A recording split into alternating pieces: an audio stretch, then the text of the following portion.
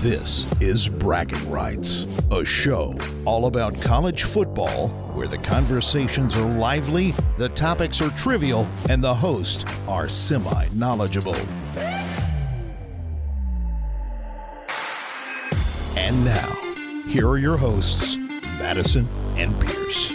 Welcome into another edition of Bragging Rights, previewing the conferences as we get ready to look at the 2022 season, or I should say we are currently looking at the 2022 season before we kick off the season. It's fast approaching. We are almost in August, people. From the outset, I have to say that you didn't get an episode last week. I totally fumbled there. It was my birthday, and it got caught up. So you're going to get a second episode. This is the second episode of the week. So if you missed our one previously, we previewed the Big 12 that came out on Tuesday. So this is your second preview of the week. And we will keep this rolling. We're about halfway through, and we're starting to finally get to the good stuff. And no knocking the Pac-12 or the Big 12, but we're finally starting to get to the teams that feels like there's a little bit of stake involved in who could potentially make the playoffs. Before we get into previewing everything ACC, I need to introduce my co-host. I'm Madison, and I'm joined, as always, by my brother, Pierce. Pierce, how are you? I'm well. You hit the nail on the head. This is going to be a little bit more, it just feels comfortable. It's something that I think we both know a little bit more about. We're kind of in that region. I know a lot about the Big 12, which is what we covered last week, and y'all will get this week. But, when going through that, there were so many people that had left these schools that, it was almost like half the team was new. So it was a lot of breaking down new people coming over, new coaches, and so on and so forth. So now I will say, with that being said, ACC had some coaching changes as well, so excited to dive into that. But this is a little more tried and true. We know this, so excited to jump in. It's a crummy day weather-wise outside, so talking about this will kind of take me to another place where it's warm and sunny. Yeah, they did have quite a few coaching changes, to your point, Pierce. This is one of those conferences that, much like the Big 12, has had a supreme leader, if you will, at the top of everything. That just basically is your, when I was doing my research, Pierce, 2010 was the last time that someone other than Clemson or FSU won the ACC. And that was Virginia Tech, I believe. And since then, FSU won 4 of those, but Clemson won 6 of them. And last year was the first time there was a shakeup. So this became a more interesting conference. I'll be interested to see with some of those changes that have been made, if it continues to be interesting and we start, seeing more parity, or this continues to, or it rather bounces back to what we're used to seeing, which is, whoops, that's my phone dropping. Whether it jumps back to it being Clemson and everyone else. So it'll be really interesting to see. But some of these schools making moves, hoping to get back to the level that they once were at, or hope to get to a point where they are more challenging for the conference title. I'm trying to think if there was anything major news-wise. Not really. I got something. A couple things, actually. Just a little preview here. Maybe not preview, but just a little spoiler for people that may not be as familiar with the ACC. One of the things that was interesting in doing my research, for a conference that wasn't all that great last year. You had some of the middle of the pack teams play really well and kind of elevate themselves to that upper tier. They had a lot of guys leave, especially offensive and defensive coordinators. So for a league that you looked at last year and thought they were down, a lot of high-profile assistant coaches went elsewhere to take on bigger and better roles. So something interesting. Maybe that's a sign of things to come here for the ACC. Maybe they weren't that bad last year. They just kind of cannibalized themselves. And last but not least, what we're doing this week, baby? We're bringing back the toughest last name for me to pronounce, Phil Jurkovec. So, I'm sure I'll pronounce it 25 times and I'll get it wrong 95% of the time. So bear with me. It's Jurkovec. I think, because I always want to say Jurkovec, and it's not. I think it's Jurkovec, Phil Jurkovec. Well, that's what we're going to roll here with at Bragging Rights. If we're wrong, and we do this every year. And you know what? It's funny. I actually made note to myself, because they are the first team we're about to preview. I actually made note to myself when I was making my notes, like, hey, go listen to people pronounce his name. And I forgot to do that. And then when you said that, I was like, oh crap, because I'm going to have to say it here. And I always screw it up as well. When you look a word and the definition, it tells you how to pronounce it. It like spells it out perfectly for you. You know, I need to do that, and I need to put it next to every time in my notes. I made it bold and underlined it to try to tell myself, "Hey, slow down, say it right." But inevitably, you know me. Well, let's just jump to the point, Pierce. And our first school that we're going to be previewing here in the ACC is Boston College. They finished 2021 6-6, a very mixed bag year for them. Kind of disappointing considering their talent, Phil Dracovic, and some of the, the ball that we were hoping to see from them. But he was the veteran QB. He was battling a hand injury that limited him to just 6 games in 2021. His backup, Dennis Grossel, I think it's Grossel, he was extremely inconsistent. He actually had a better pass percentage completion rate than Phil, but he just also was, super spotty and was likely to throw interceptions. So hopefully if Phil stays healthy, that should help the Golden Eagles this year.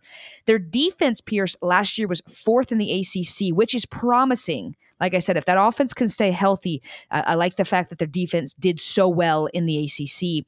But they do have a very perilous schedule in 2022. They have trips to Virginia Tech, FSU, NC State, and Notre Dame this year. So it's going to be an uphill battle for them. But when I was doing my research, I saw lots of comparisons between Phil Dracovic and Kenny Pickett, who, of course, went first round this last year in the NFL draft to the Pittsburgh Steelers. So that bodes well for them. Didn't necessarily deliver for Pitt last year, but we'll see if it helps the Golden Eagles at all. Their over-under win total is 6.5. So odds makers in Vegas are saying, hey, around about what they did last year. I think that seems manageable for them. But what about you? Yeah, you literally I'm looking at my points right now, and you pretty much hit the nail on the head with every one. Listen, the schedule is going to be difficult, but I think I've told you, we've looked at each other the last 2 previews when we've gotten to this team, and not just us, but other people have said that they really like this team to have a promising season. It feels like people have pulled back on that, and it's surprising because Dracovic is back along with 14 starters. That's massive. You hit the nail on the head with the defensive side of things. They returned 11 of the top 15 tacklers from last year's team, so I think the defense will be improved. And it comes down to the health. It comes down to can Phil Dracovic stay healthy? He does play a little bit like Kenny Pickett. That's actually a fantastic comparison from the standpoint of he's a above average to good, really good passer, but he's got some sneaky wheels on him, some sneaky athleticism. We need to see how he manages the running aspect of things, because that's where he's a bigger bodied guy, and he doesn't like to slide a lot. So he takes big hits. Can he stay healthy? Because I think if he does, he's got a lot of weapons. I mean, Zay Flowers at wide receiver is one of the better receivers in the ACC. He's got a couple good offensive linemen. Running back Pat Garwo is slated to be a second team All ACC this year. So he's got weapons there, which is awesome. Defensively, got some studs at all positions. Marcus Valdez at DN, Josh DeBerry at linebacker, and Jaden Woodby, to name a few.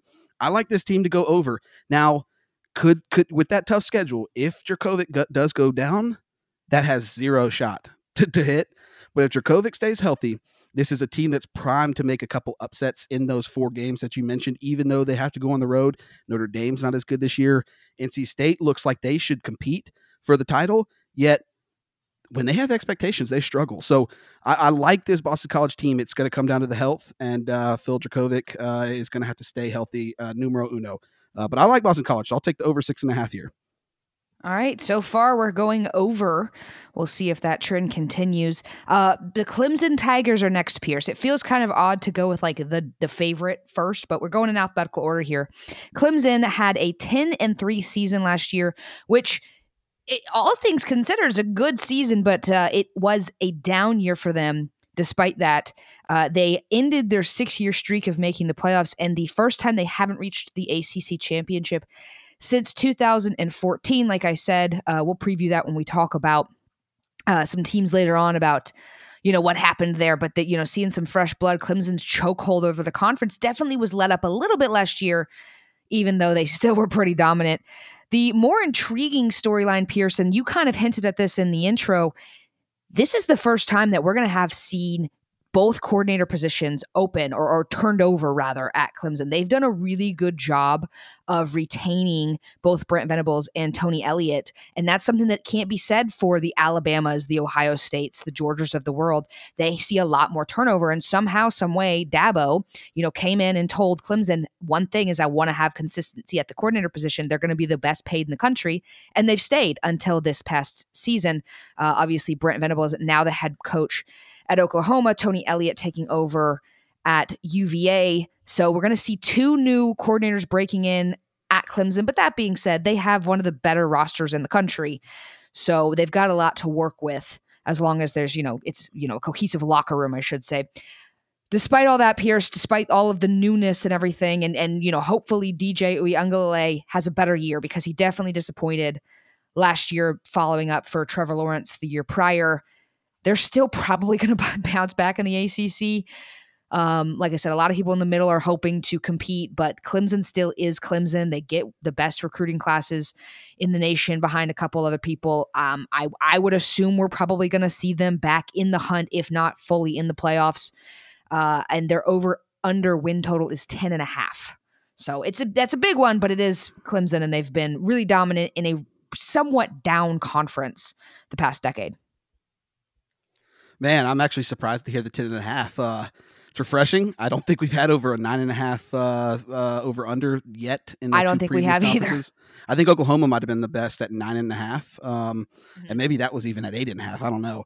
But yeah, looking at Clemson's schedule this year, they avoid that first big game of the season, which they had last year in Georgia. And as much, I'm not making excuses for Clemson last year, but you see it a lot when you have 2 good teams going up against each other. Even though you might feel good about what you have, even if you're experienced, that first game of the season, you learn a lot. A lot of things don't go your way, and you've got to figure out how to, which pieces work, which pieces don't, how to get over it. You learn throughout the season, each game you play. Losing a game like that can really, really hit you hard. And I think we saw a little bit of that with Clemson last year. Something interesting when you look at this team, last year they were 115th in experience coming back. This year, they're 40th. That's a massive deal for them. Here's another big thing. I think DJ Uiagalelei will take a step up. But here's another thing. He's got a backup true freshman in Cade Klubnik, who in all the All-Star games where he's competing against the other best high school teams, he looked pretty darn good. So he'll have that guy pushing him, as well as the Clemson coaches will have that ability to, oh man, DJ got a little dinged up, or maybe, is forcing things. Let's see what Cade can do here. And I'm not saying if that happens, that's not a great thing for their over 10.5. But if this kid turns out, which they all think he's going to be a star, I mean, that you might have a stud waiting in the wings now. So you've got 2 options there, and options are always a good thing. In my opinion, they got the best D-line in the country. I mean, that's well known. They probably had the best D-line in the country last year, even with Georgia. And that's saying a lot.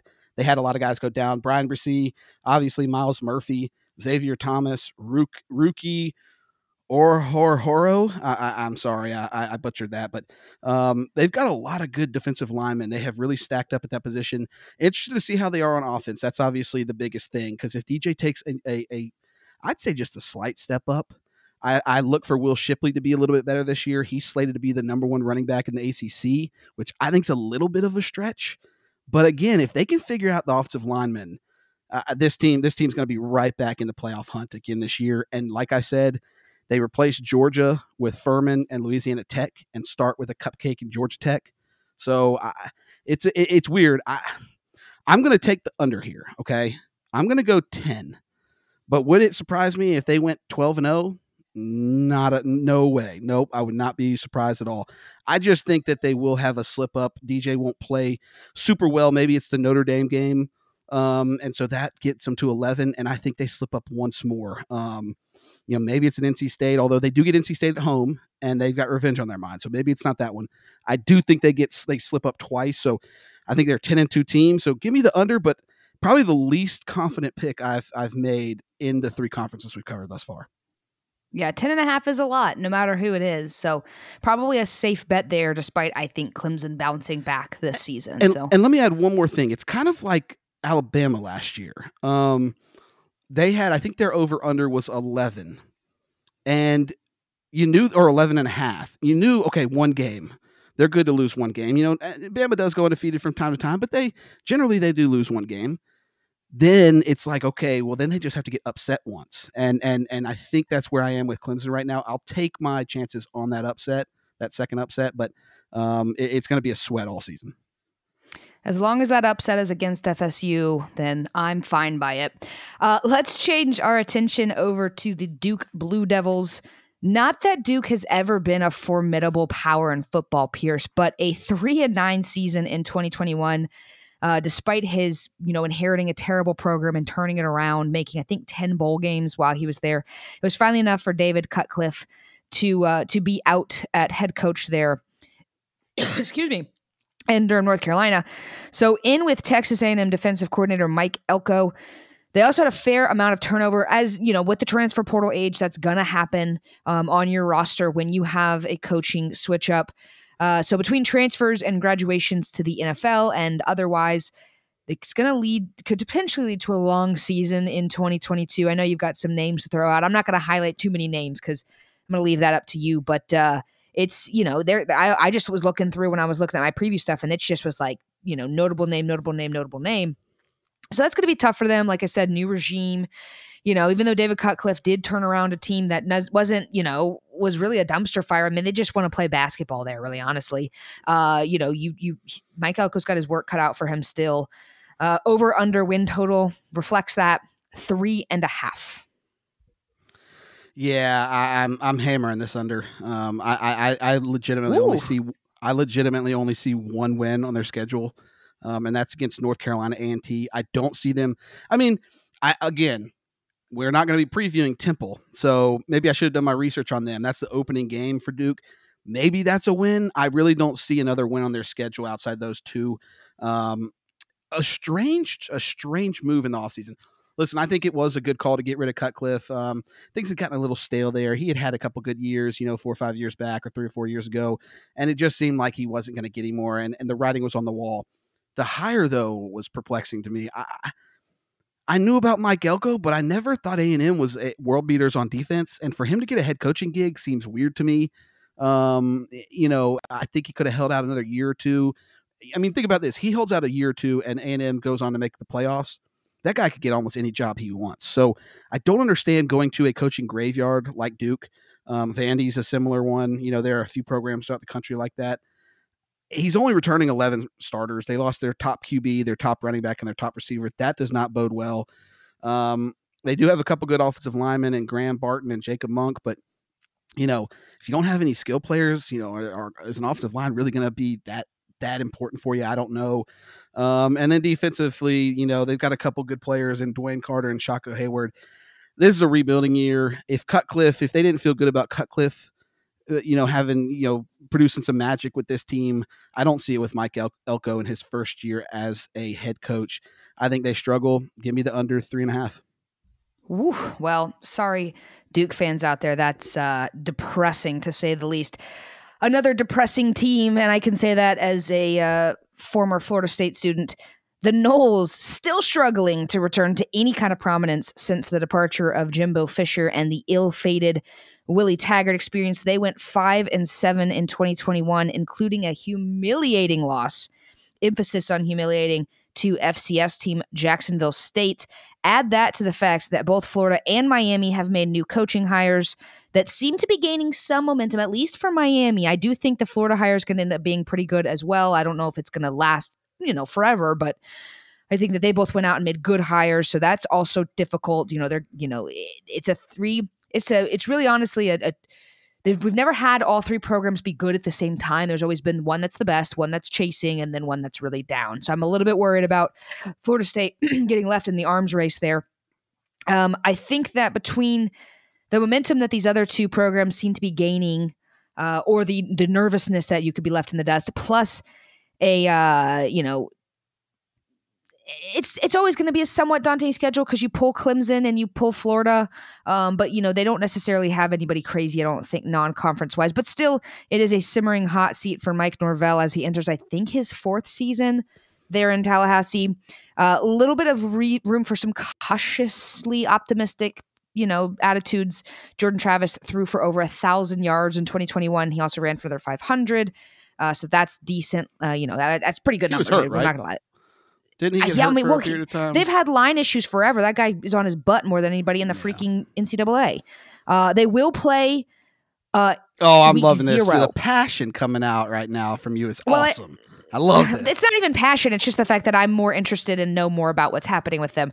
They do play Pierce in week 0 to start the 2022 season versus Duquesne. Then they go to to New Orleans to take on LSU. So I actually think that bodes decently well for them because they'll have already kind of gotten to work out the kinks a little bit. They'll know what they're dealing with, if you will. Whereas Brian Kelly at LSU might have a little bit more rust to bang out. Over-under win total is 6.5, which means they would be going bowling, I think, for the first time with Mike Norvell since he got there. It's certainly a far cry from 2013, but we'll see. I hope 2022 is better for them, but you might be dashing my hopes and dreams here in a second with more of your knowledge of the X's and O's.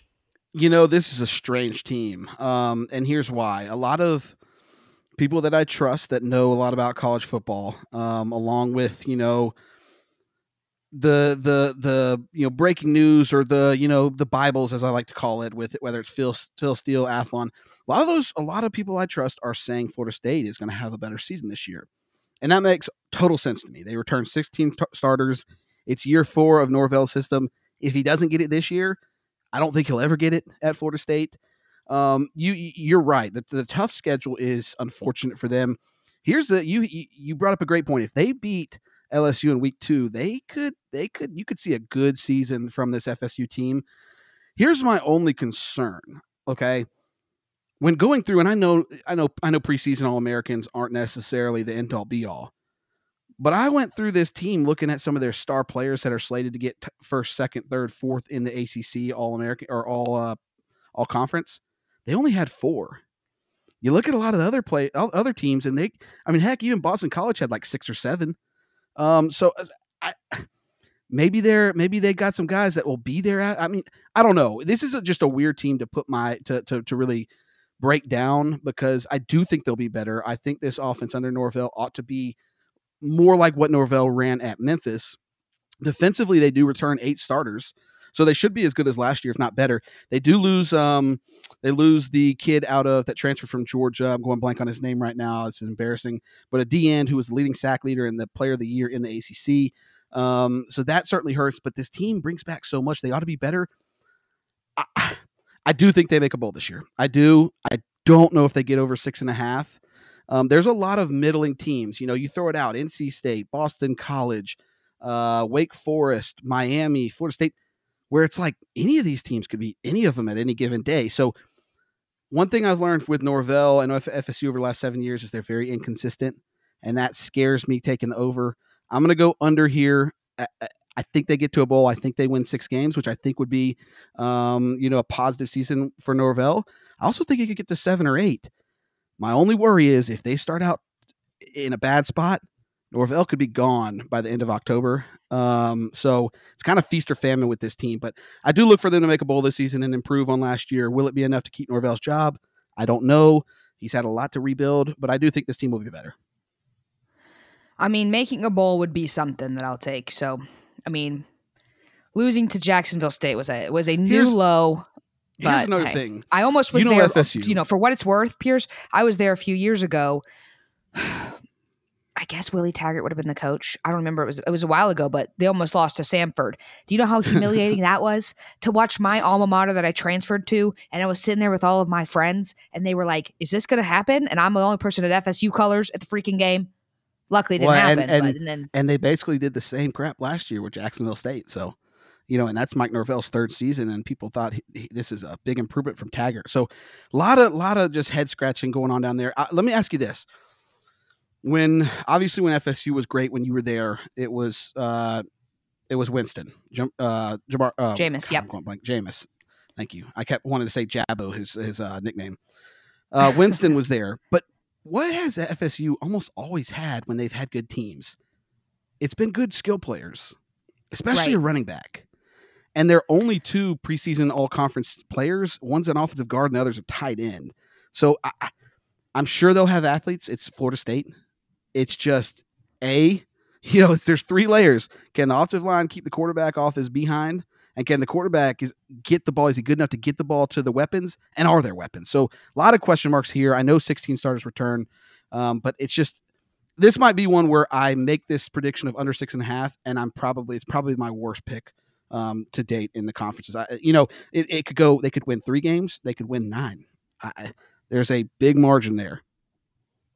I hope it's 9. All right, let's turn our attention to the school that I am now becoming more acquainted with here living in Atlanta, if only because I'm surrounded by Yellow Jackets. That's never been the case. I don't know if I could have named more than 2 people who were Yellow Jacket fans prior to living in Atlanta. Now I'm like, what the heck is that? You guys actually choose to cheer for this team? The Rambling Wreck, they finished 2021 with a 3-9 record. There were some flashes of promise, Pierce. There was a road win over Duke and an upset victory over a ranked UNC. But they closed out the season losing to Notre Dame and Georgia by a 100-0 margin. Now, obviously, Georgia is an in-state rival. They went on to win the national championship. Notre Dame had a decent season last year as well, but that is ridiculously embarrassing. There was the few years ago when Dabo and company came to town and they pulled Trevor Lawrence after he threw for 404 yards exactly, which is the area code here in Atlanta. So they've been pretty bad and pretty embarrassing for a while. We knew it would be a bit of a transition from them coming out of the triple option, but it's not working. Jeff Collins has had some weird tactics he's brought out, and I just don't know if he truly gets it. But beyond that, schools are still coming into Atlanta and his backyard and taking whoever they want out of his city. Things may not get better in 2022 either, with a brutal schedule, including a season opener versus Clemson, a non-conference matchup versus Ole Miss, and a road trip to Orlando to take on UCF. Their over-under win total is 3.5, just like Duke's. So if you're a Yellow Jacket fan, I don't really know what to tell you other than maybe this is the year Jeff Collins is gone and maybe you go make a better hire. That's kind of the hope, I guess, if you're a Georgia Tech fan. What was the over-under again? 3.5. 3.5. Man, that's close, because I do think they get to 3 wins this year. I think they pull off an upset. They have 2 winnable games against Duke and let's see, Western Carolina. Here's the weird thing with Georgia Tech. Georgia Tech, are they committed to winning football games? I'm not sure. However, this Georgia Tech, what they have done the last year or so, especially once the NIL came into effect, you've seen more urgency from Georgia Tech staff to go out and recruit. And I think they're putting out a little bit more NIL money than most other smaller schools. Like, I know Duke ain't competing with them from an NIL standpoint in football. Duke just doesn't care. I do think there is a little want-to from Georgia Tech. So I think even though they might have another awful season, they're recruiting, not just last year, but particularly this year. This year has a chance to be their best recruiting class in like 15 years or so. So I think that might be enough to save Collins' job. Remember, he took over a triple option team. And I can't even imagine having to rebuild at a program like Georgia Tech from ground zero and literally change everything up. That's so difficult. You went from the most simple scheme in all of sports, basically, to a difficult one. And that takes time. I'm not sticking up for the guy. They're going to struggle. They have the fewest returning starters in the ACC with 8. That doesn't bode well. And they lost their best player, Jahmyr Gibbs, their running back, to Alabama, who will probably be the best running back in the SEC this year if I had to gamble on that. They do get Jeff Sims back. He's a young, raw kid, raw QB, but boy, he shows all the promise, all the skills that are there. If he can take a leap up, I like this team to get to 3 wins. I'm not sure they get to 3.5. I just don't see it here. They would need to upset a couple teams, and I don't know with 8 returning starters they can do that. But they've recruited well enough over the last year or two. I do think they'll have some younger players contribute right away. That will lead to some growing pains, but maybe by the end of the year, they're playing some good ball. So I think they're improved. I'm using that in air quotes this year, but it's the under 3.5. Just take them for what they're worth. You know what you're going to get with them, and it ain't going to be great. The Louisville Cardinals, Pierce, finished the 2021 season with a 6-7 record, but since have seemed to learn the NIL game quickly. Not only have they had several key transfers come in for the 2022 season, but they're recruiting better and better. Now, those kids will not be factors in this season. I think they're mostly 2023 guys. But still, Scott Satterfield at the end of 2020 seemed ready to, he was actively and publicly trying to, court himself, if you will, for the South Carolina job. Totally has turned around, recommitted himself to the Louisville Cardinals, and it seems to be paying off. Malik Cunningham does return, and I know I'd love you to take us through his numbers. He not only has NFL hopes, but he has a slight Heisman odd, probably the best we've talked about so far. Maybe Phil Dracovic gives him a run for his money. I don't remember the exact odds. That being said, 2022, I should say, might not be the year to get excited if you're a Louisville fan. I think that real change is coming with that 2023 class. The over-under win total is 5.5, so the odd makers tend to agree with me. That being said, when you get momentum on your side, you could be in for a surprising year. So all in all, good things if you are a Louisville Cardinals fan. But I'd love to hear your thoughts on Malik Cunningham coming back. Would you sprinkle any Heisman money on him? And do you think 5.5 is too low for them? So I would not sprinkle money on him. And here's why. I don't see this team getting to that 9 or 10 win threshold that I think you need to win the Heisman these days. I think you have to be on a team that's contending for the playoffs. I mean, look at Kenneth Walker last year. He was the clear front runner for the Heisman, and then they lost that game to Ohio State, and he was just pretty much written off. It's always those teams that come down that are the 10, 11 win teams, like the Bryce Youngs, like the CJ Strouds, that are competing till the very end. And I think that's kind of BS, to be quite honest with you, because I think Kenneth Walker he had every right to be in that top spot along with those other two players.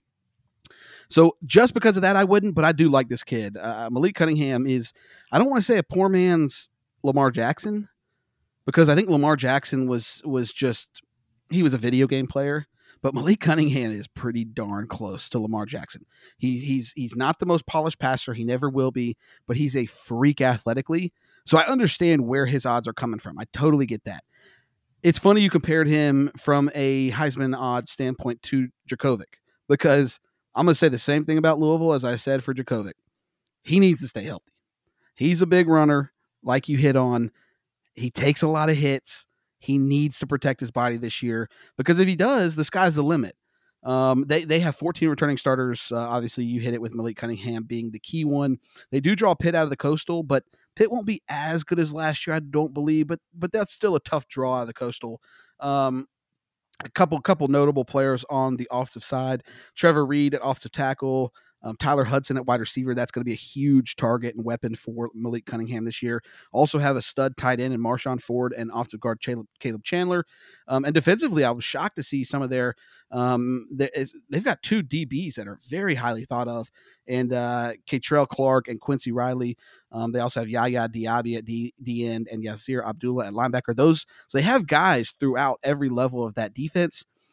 If Cunningham can stay healthy, I think this Louisville team improves. You said 5.5. They made a bowl game last year. I think they easily make a bowl game this year. I think you're looking at 7-8 wins. So give me the over on Louisville. And I'm going to throw a wrench in things here. Bear, I apologize.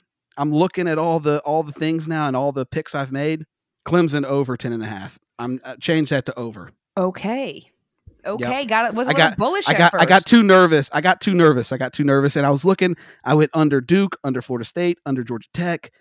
I needed another over in there, and the more I thought about it, while I do think there's a lot of question marks with Clemson, I just don't see where those two losses are. So switch that one to over, folks. But either way, I think that number's pretty close. But yeah, give me Louisville over 5.5. This might be actually my favorite play of the ACC thus far.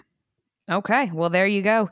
Let's go down South Pierce to Miami. Things were not terrible for them last year with a final record of 7-5, but that's not going to get it done. And like I had said with Florida State, when you're in a race to see who can return to prominence in the state of Florida, they got a little restless, ditched Manny Diaz, scooped up Oregon coach Mario Cristobal. He has ties to South Florida.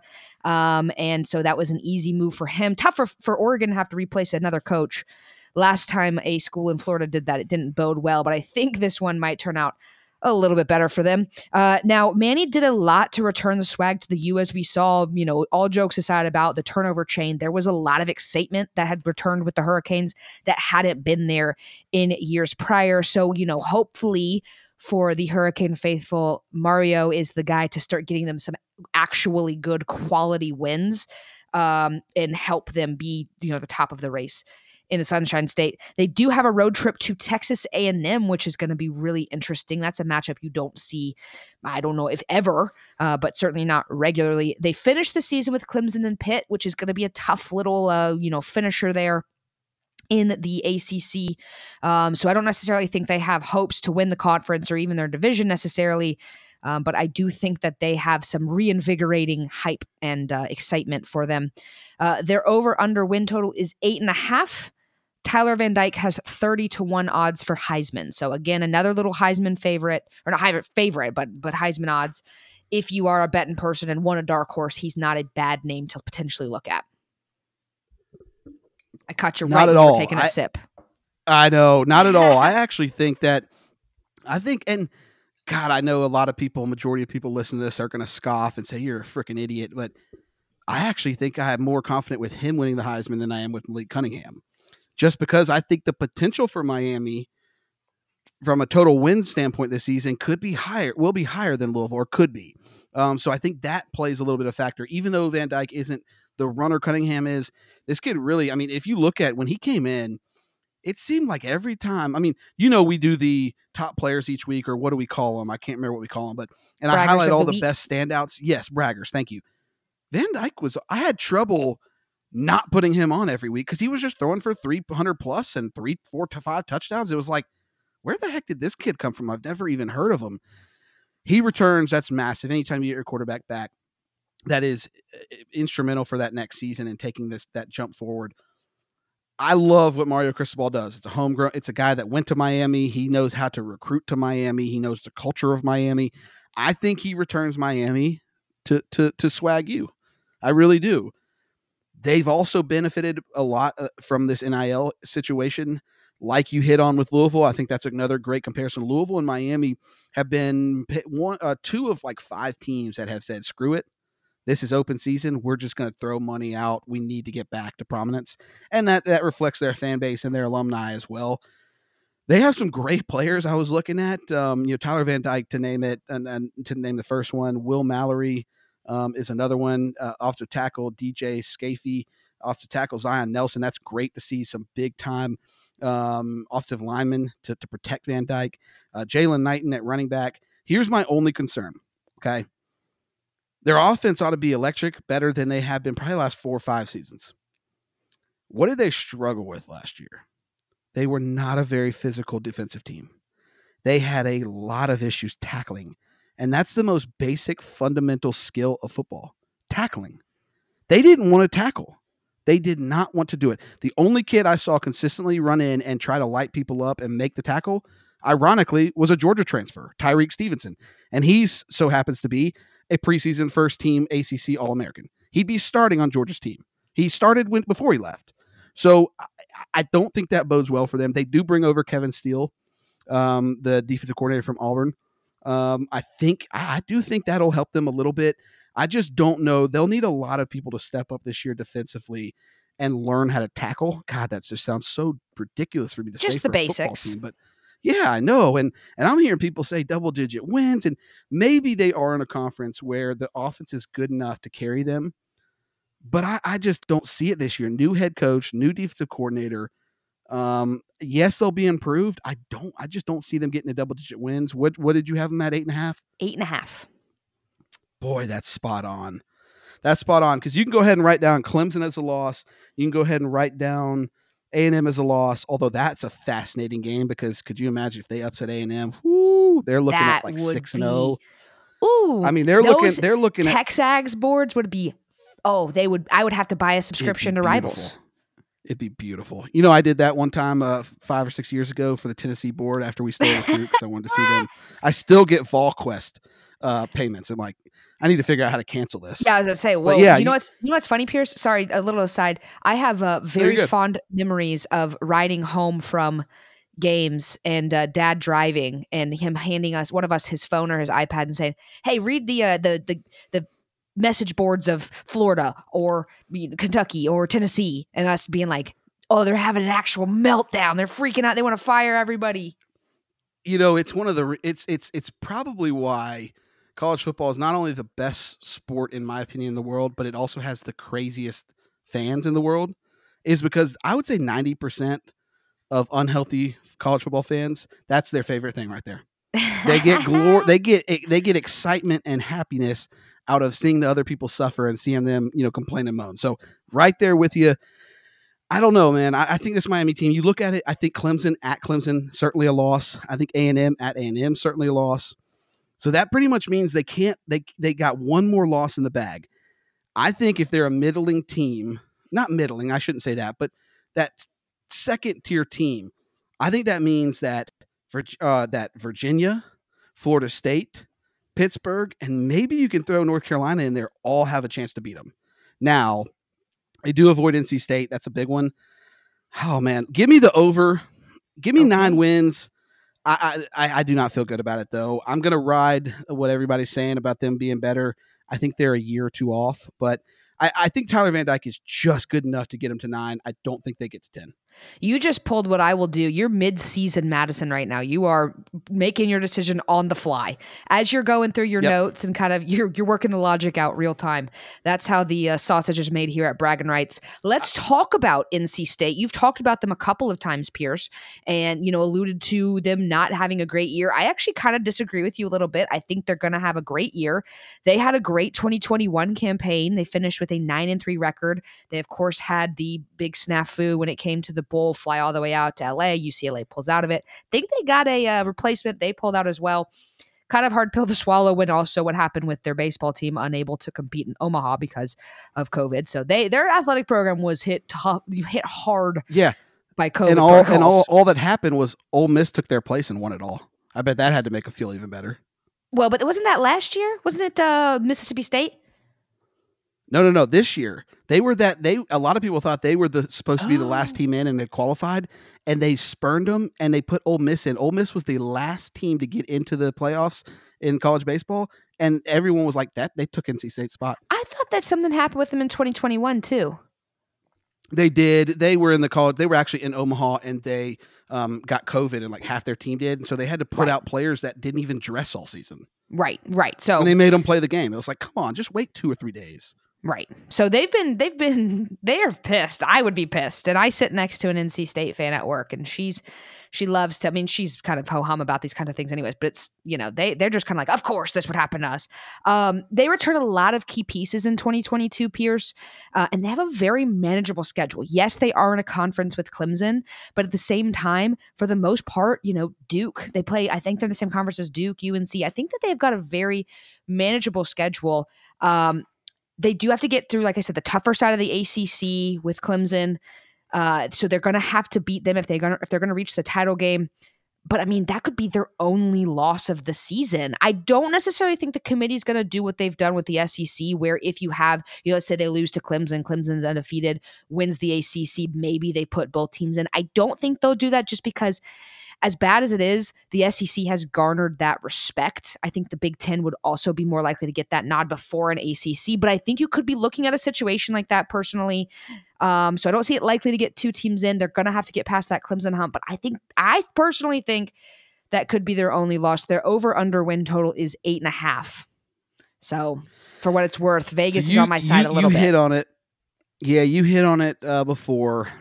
I'm not sure if I dislike or like this team. Real quick, to go back to the Miami one real quick, you're spot on. I changed from over to under probably 15 times in my last You're not going to change again, are you? Speaking. Well, I'm nervous. Well, you said that I was down on this team or didn't think that this team would live up to expectations. It's not necessarily that, but they're one of those unique teams that this team being NC when they State have when they go from the hunter to the hunted, It typically doesn't work out all that well. So that's my only hesitation with this team. Couple key things that I think will stand out and be super important for NC State and their chances this year. 17 returning starters. I think that's second in the ACC. That's massive. Here's another crazy thing. Only school in the ACC to return every single coach. I think that's also important. Turnover can sometimes be a breath of fresh air, but if you don't need it, continuity is such an important thing. Switching up playbooks is super difficult, especially when these kids come in. They might have only known one thing, and they go to that school because it's a similar scheme. So then you switch it up on them, and sometimes these kids don't know how to handle. They've got classes. It's not like they're in the pro, in the NFL. They've got all this extra free time to study up their playbook. They do get Clemson on the road. That's going to be a super tough one because they did upset Clemson. Clemson will be looking for revenge there. So, you look at this schedule. I think that's their only true loss that you can write down. They're going to start 4-0. They do get who they get Texas A&M. I think they start 4-0 and they lose to Clemson. But man, this team has a chance. I think they're anywhere in between 8 to 11 wins. They have the best linebackers and the TBs in the ACC. That's a big deal. Especially when the ACC. I don't know if this year there'll be too many of those elite teams with stud offensive lines. So you're looking more to Big 12 structure where that back end, the passers, the Van Dykes, those are the people that are going to give you trouble. So I think they match up a little bit pretty well there. Drake Thomas, linebacker, is a superstar. Corey Durden at defensive end is another good one. Peyton Wilson also at linebacker, along with Isaiah Moore. So they have 3 linebackers that a lot of people think will be a top 3 all conference this year. If they were to somehow beat Clemson, this team has a chance to honestly go 10-2, 11-1. I'm going to go against the narrative of now that they're the hunted, they're going to struggle. I think this team gets to 10 wins. I'm going over. All right. You're on the same board as me. I agree. I think that I think NC State's about to have a special year, and that would be kind of fun. I love seeing teams that you don't traditionally think of doing well, as long as it's not competing against Georgia. Agreed. And I love what you said about you sitting next to your colleague who's an NC State fan. I've come across a number of NC State fans in my life, and man, I feel like they might have a top 3 or 4 football fan base and a sports fan base in the ACC. They just can't get out of that mediocrity. And that's, I want them to, because they're such a passionate fan base. I think they're a sneaky fan base that just diehards. But because they're always middling, you don't hear from them as much. So I'm hoping for their sake that they had that year this year, because their schedule certainly lines up for them to have a great one. Well, and I think one of the reasons why you don't hear about them as much, but they do tend to have some pretty diehard fans, is because of the team we're going to preview next, which is North Carolina. Probably should have previewed them before NC State. Didn't think about the alphabetical order there, but because you've got North Carolina and Duke just right there, that triangle of the 3 of them. And when you think of, prominent institutions in America, UNC and Duke, and the rivalry that comes with those 2 schools kind of overshadow NC State. So they're kind of there, just kind of in the shadows a little bit. But they were always a team that made me uneasy when they went down to Tallahassee or vice versa, because of the fact that they're just always secretly, silently kind of there. Let's talk about the Tar Heels, Pierce. They are not doing as well over in Chapel Hill. They seemed to be poised for something special in 2021, and it would not be so. They had a disappointing season, finishing 6-7, including losses to Georgia Tech and FSU, 2 programs that we've already talked about that aren't necessarily the most dominant right now. The Tar Heels don't come into 2022 with quite as lofty expectations, which might behoove them, but they do have a fair amount of roster turnover, namely at that quarterback position. So their over-under win total is 6.5. I'd love to hear your thoughts here, whether that's too high or too low for them.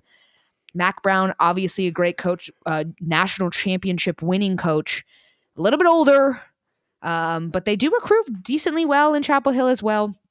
But like I said, it's going to be really interesting to see a new look, especially at that quarterback position. 6.5 feels kind of on the head for me. I think that's a roundabout right for them, but what are your thoughts? Yeah, I think that number is pretty spot on. I think they could win 6. I think they could win 7. I don't think that they're going to win 9. I don't think they're going to, win only 4. So I think that number is pretty spot on here.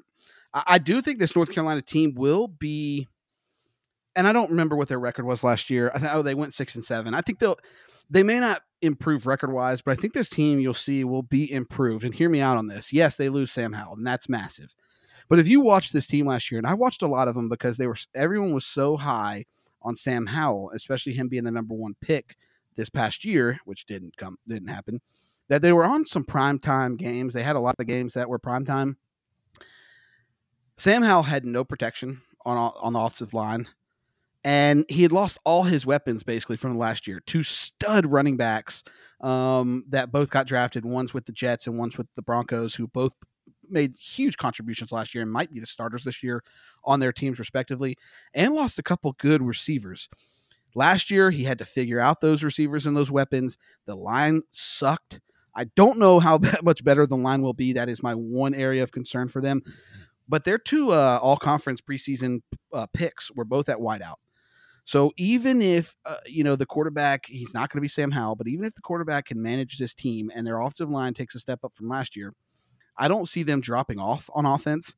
And defensively, I think you'll see this as the unit that picks up this North Carolina Tar Heels team.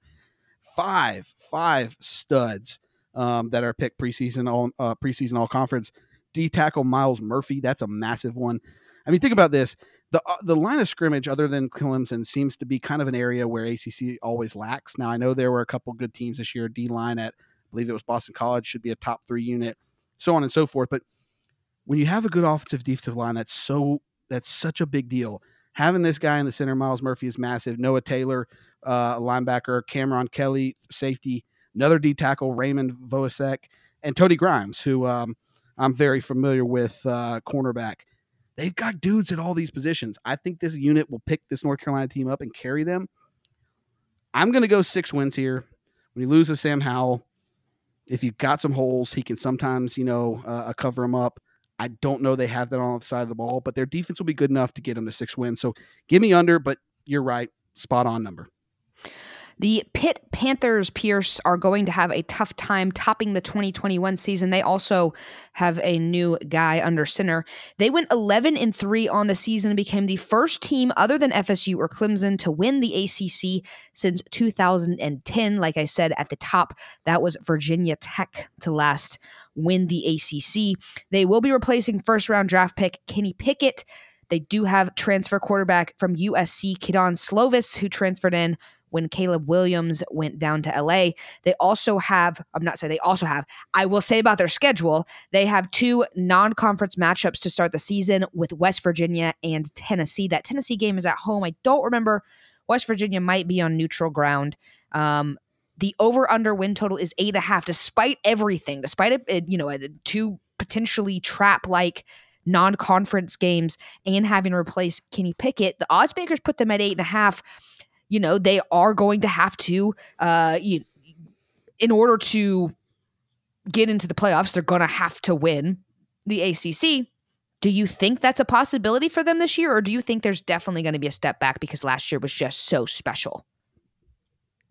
A little bit of both. I think a little bit of a step back, along with a couple teams improving. I think that's what you're looking at here. A couple interesting things to note. This team has probably the best offensive line unit, maybe one of the best offensive line units in the ACC. They return all 5 starters. That's massive, especially when you're breaking in a new QB. I just think it comes down to Kedon Slovis. How does he get up to speed with this offense? If he picks it up quick, I can see Pitt winning 10 games this season. You run through their schedule, and you got Tennessee, second week of the season. That's going to be tough because Tennessee's looking for revenge and they're a sexy team. But I think with the guys that Pitt brings back, that could be a close one. If, say, they lose that, you're still looking at 5-1 going into October 22nd at Louisville. You got Louisville, North Carolina, Syracuse, Virginia, Duke, and Miami. Probably 2 losses in there to Louisville and Miami. That's a 9-3 season. They upset one of those 2 teams and don't get upset. They could get to 10 wins. With that offensive line, that's such a big deal, bringing in that new quarterback. Like I said, Carter Warren at offensive tackle is an all-conference, maybe an all-American. Israel Abenikanda at running back, Marcus Minor at guard, and Kanata Mumfield at wide receiver. So it's not like Kedon Slovis is coming in with few weapons. Yeah, he loses Jordan Addison to USC. That stinks, but he's got some other replacements there. D-line might be the second best in the country on this team. You got some superstars in Deanne Habakuk, Baldonado, Kalija. God, this team has some ridiculous names. Kalija Cansey, Deslin Alexandre, and then they've got a linebacker and a couple safeties that are projected to be all conference. So this team, I think it really comes down to Kedon Slovis. It seems like this team might be one of the most complete teams in the ACC, minus Clemson. It's just going to come down to that QB play. And if Kedon Slovis picks it up, he'll be protected. He's got some weapons. I think you're looking at 9 wins here, maybe 8 or 10. You said, 8.5? So I'll go over. Okay, over for the Pitt Panthers. That bodes well for another fun season for them. Let's talk about a team that's not probably going to have as fun of a season. The Syracuse Orangemen finished 2021 with a 5-7 record and just 2 ACC wins. If things don't look up for them in 2022, and I don't think they will, they have a daunting schedule. And they already are feeling, or Dino Babers is already feeling the heat, I should say, which means the rest of the team's going to be feeling the heat as well as he's coaching for his life. I don't think you see him make it to Thanksgiving this year. I think that he's gone sometime in October. You know, at some point, something's got to give. Syracuse has been down for a while. They had a really good season, I think, in 2018, and it's been downhill ever since. Over-under win total is 4.5. I can't even tell you a single player on their team, Pierce. It's been pretty bad at Syracuse. And, I think that is, again, not that they're one of those schools that's never been a formidable football, but they could be fun. They could be a fun team, and it's just gotten really sad there. So I don't think Dino Babers makes it out alive regardless, but I think he could potentially be gone mid-season, especially if they don't go bowling this year. So 4.5, I think that you're probably going to take the under here, but maybe I'm wrong. So this is a funny team. It's the exact opposite of what I said about Miami and Florida State in regards to everyone I trust, me and my own knowledge. I expect them to take big leaps this year. But there are very few preseason all-conference players, according to a lot of the polls. I'm not going to put too much stock in that, but it's still, when you see only 3 or 4 players make the preseason all-conference, you kind of take a step back and go, well, does this team really take that big jump up this year? Syracuse has far more preseason all-conference than Florida State and Miami, or Florida State in particular. Sean Tucker might be the best running back in the entire country. He's an absolute superstar. Problem is, running backs struggle staying healthy. So, he gets dinged up this year. Their whole season goes in the crapper. They return Garrett Schrader at quarterback. That's he's not a world beater by any stretch of the imagination, but returning a QB that played okay last year is a good thing. And defensively, they've got 2 cornerbacks on the all-conference top 4 and 2 linebackers. So they've got some star players. They returned 17 starters. All signs point to this team taking a step up this year. You take a look at this schedule. There ain't a chance in the world that they make a bowl game. Not a chance in the world. I don't know if they have a chance in the world at winning 5 games this year. Listen to this schedule. I mean, this is pretty ridiculous for a Syracuse team. They start with Louisville at home, loss. At Connecticut, should be a win, but Connecticut's got a new head coach, and I think got a lot of transfers in there, so we'll see. But let's say 1-1 conservatively. They lose to Purdue, who comes to their place. They lose to Virginia. They beat Wagner. That's 2-3. They lose to NC State. They lose at Clemson. They lose Notre Dame. They lose Pitt. Probably Florida State. Probably Wake Forest. I mean, I just see 3 wins on this schedule, and despite them, returning all their players from last year and in some key positions, I just don't see it this year. They'll need to have multiple upsets to get over that 4.5, along with making a bowl. I don't see that this year. I think you're probably right. I think Dino Babers is a good coach. I think it's just gotten a little stale there. I think this is his 6th year. Mm-hmm. I think he's a goner, unfortunately, because I do think this team has some promise.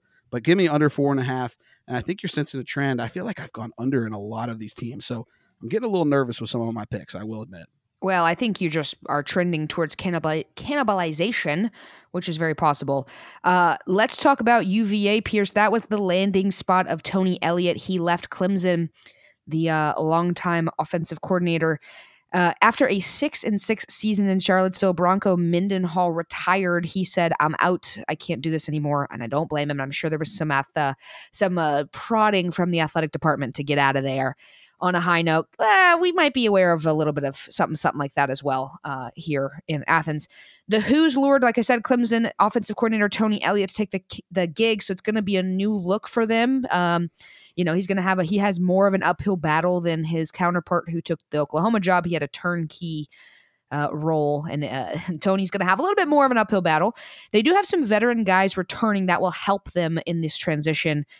But they are a step or two behind the rest of the conference. So it's just, UVA is a great school. They're always going to have the issue like some of these other schools. And namely, the ACC loves to do this. They think they're kind of like a notch behind the Ivy League, but they're always going to have the academic part that's hard to get past.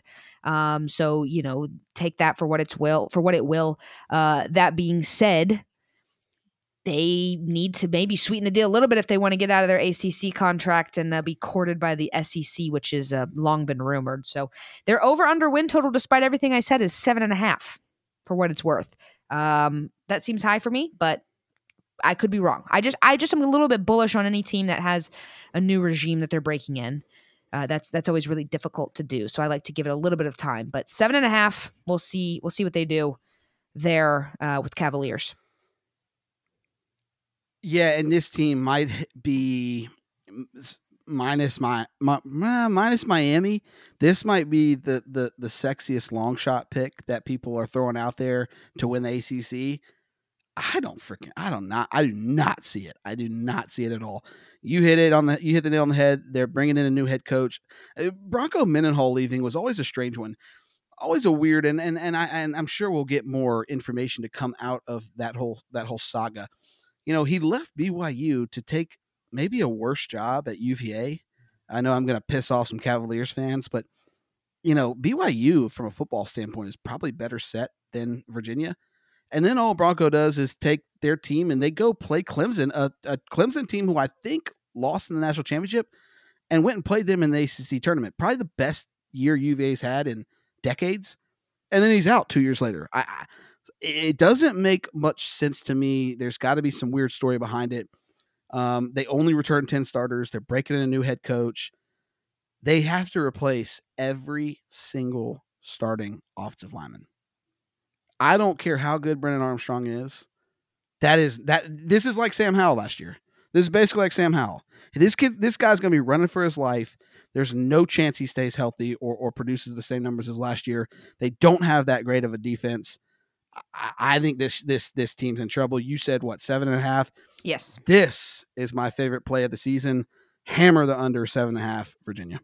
Okay. He said that about 3 or 4 times. So take that for what it's worth, that it's his favorite play. Let's talk about their counterparts there in Virginia, the Virginia Tech Hokies. Can I take that back? What? You don't want to go under anymore? They might have the easiest ACC schedule I've seen. Really? Listen to this cupcake of a schedule here. Okay. Talk about breaking in a new head coach in Tony Elliott. Okay. Richmond. Okay, that's a win. At Illinois. Win. Old Dominion. Win. At Syracuse. Win. At Duke. Win. They're 5-0. They're 5-0. 5-0. Then they've got Louisville. I think that's a loss. A At Georgia Tech, that's a win. 6-1. Miami, North Carolina, and Pitt. Those are probably losses. So 6-4. Coastal Carolina, 6. Well. And then at Virginia Tech. So they upset one school. That's close. I'm still going to take the under, but they don't. They get out. They have an easy schedule this year.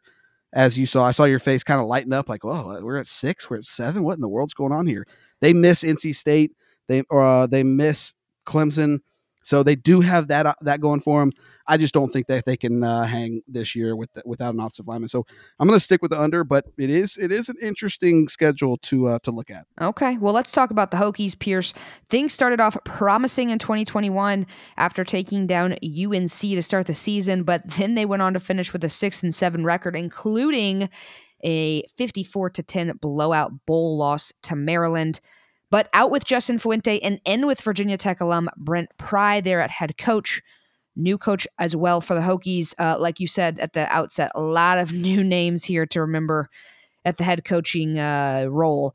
There will be plenty of new faces as well with the Hokies on their roster and an uphill battle schedule-wise. They have been more of the dominant force over Virginia, but their over-under win total is 5.5. So if Virginia pulled an easy schedule, Virginia Tech's got the opposite. So 2 new coaches in the state of Virginia. One maybe has a little bit more daunting task than the other one.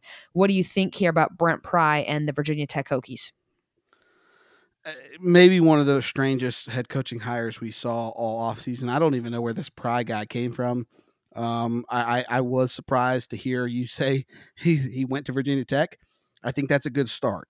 I have heard some quotes Pierce, saying he's from the Beamer tree.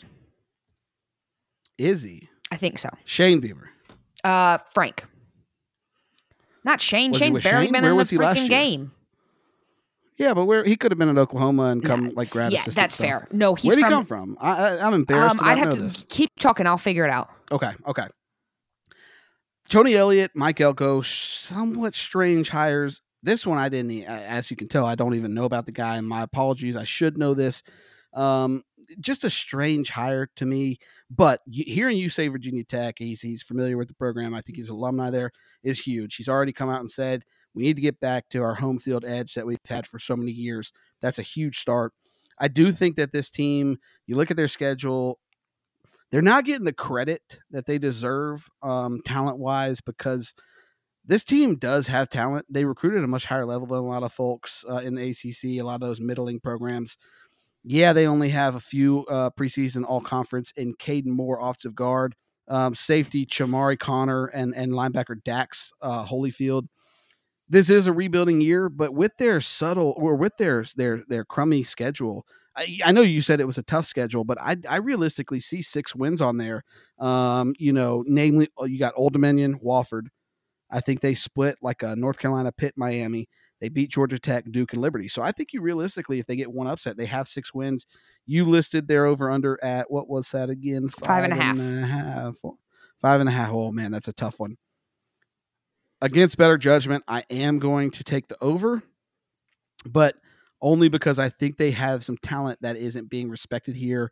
And if Pry can get that one upset, they have 5 cupcakes. So give me the over, but this is not a very confident take, and I do think Virginia Tech's rebuilding, and you got either a 3-win season or a 6. That's it. So I misspoke. Brent Pry played college football at Buffalo.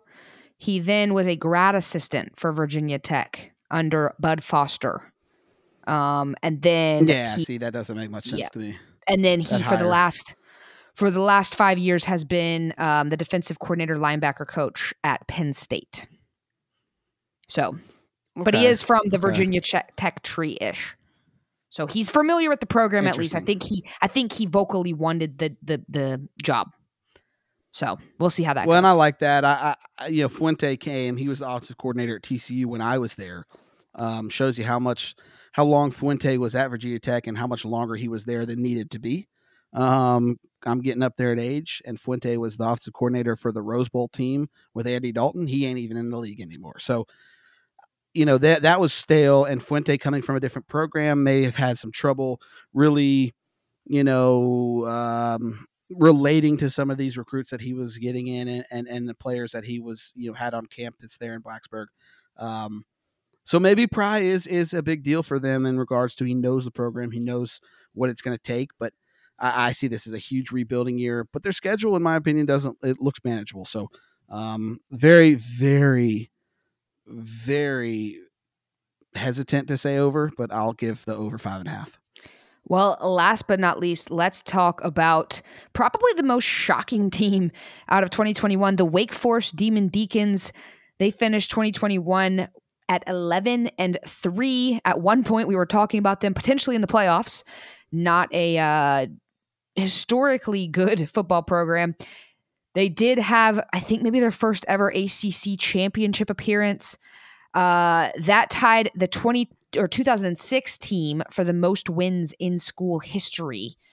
Now, it'd be hard to top that. Like, let's go ahead and get that out of the way. Like, that's going to be a hard thing to top. You obviously had a couple key factors and power players who have been down. And just in all, like some decently talented players who are able to step up. It's going to be daunting, Pierce. They do have a couple of key road games. They travel to FSU, which, say what you will about FSU, still a tough place to play. Ask North Carolina or Notre Dame, namely. They also travel to Florida State Florida State, Louisville and NC State. So it's going to be tough for them. That being said, the odds makers at least think it's still going to be a decently good year for them. 8.5 is their over-under win total. So we'll see. Their quarterback, Hartman, he comes back, yeah? I'm pretty sure he does. Yeah, so that's going to be good for them. We'll see. It could be fun. I enjoyed having new blood to talk about this past season. You know, as much as I enjoy the fact that I'm a fan of a team that's always in the hunt, it is kind of fun when there's other teams to talk about in relevancy. So give me your thoughts on the Demon Deacons, and then we'll get out of here. Yeah, this team is very similar to NC State, in my opinion. They go from the hunter to the hunted this season. How does that change what I think of this team? It shouldn't change much, but some of these teams have just shown that, you know, they get those teams that they come in playing elite, wanting to upset you every week, and it can be a tough step up because you get that complacency in your opponent is a major factor in winning and upsetting teams. They return 13 starters, which is but they do bring back Sam Hartman, which is massive. Their offense, I think, ought to be pretty darn good this year. They have a good O-line and receiving corps, which should be just as potent as last year. At wideout, A.T. Perry looks to be one of the best receivers in the ACC.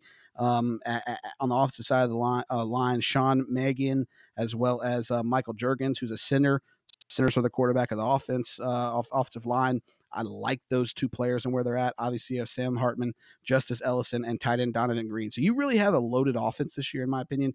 Defense is where they might not have the firepower, and that probably shouldn't shock anybody. They do return 6 starters and could be slightly better than last year. Really, the only standout is Rondell Bothroyd. You look through this schedule, though, and it's manageable. I'm looking also at my over-unders for a lot of those teams like NC State, Boston College, Virginia, Louisville, Florida State. All those middle-of-the-pack teams tend to cannibalize themselves in the ACC. This is going to be feast or famine for me. Either I win 8 or 9 of my over-unders in this conference, or I lose most. I'm going to take, and what'd you say this was? Was it 7.5? 8.5. 8.5. Woo, that's pretty spot on. I'm going to go over, but I don't think they get to double-digit wins this season. I think they go deep into the season with a chance, and they're competing for that coastal crown. I don't think they get it done this year. Again, when you go from the hunter to the hunted, that 1 or 2 upset wins tends to go to 1 or 2 upset losses. So, you can obviously write down Clemson as a loss, and you can probably write down NC State as a loss at NC State. So it's going to come down to Louisville and Florida State and North Carolina. So can they get one of those upsets, or because they're the hunted, do they struggle there? I'm going to take the over. I think they get to 9, but they don't get to 10 wins. But they're in it till the end. Okay, well, there you go. A little bit longer of a podcast here. Obviously, 14 teams, more of a relevant conference. Big 12 only has 10. Pac-12 is at 12.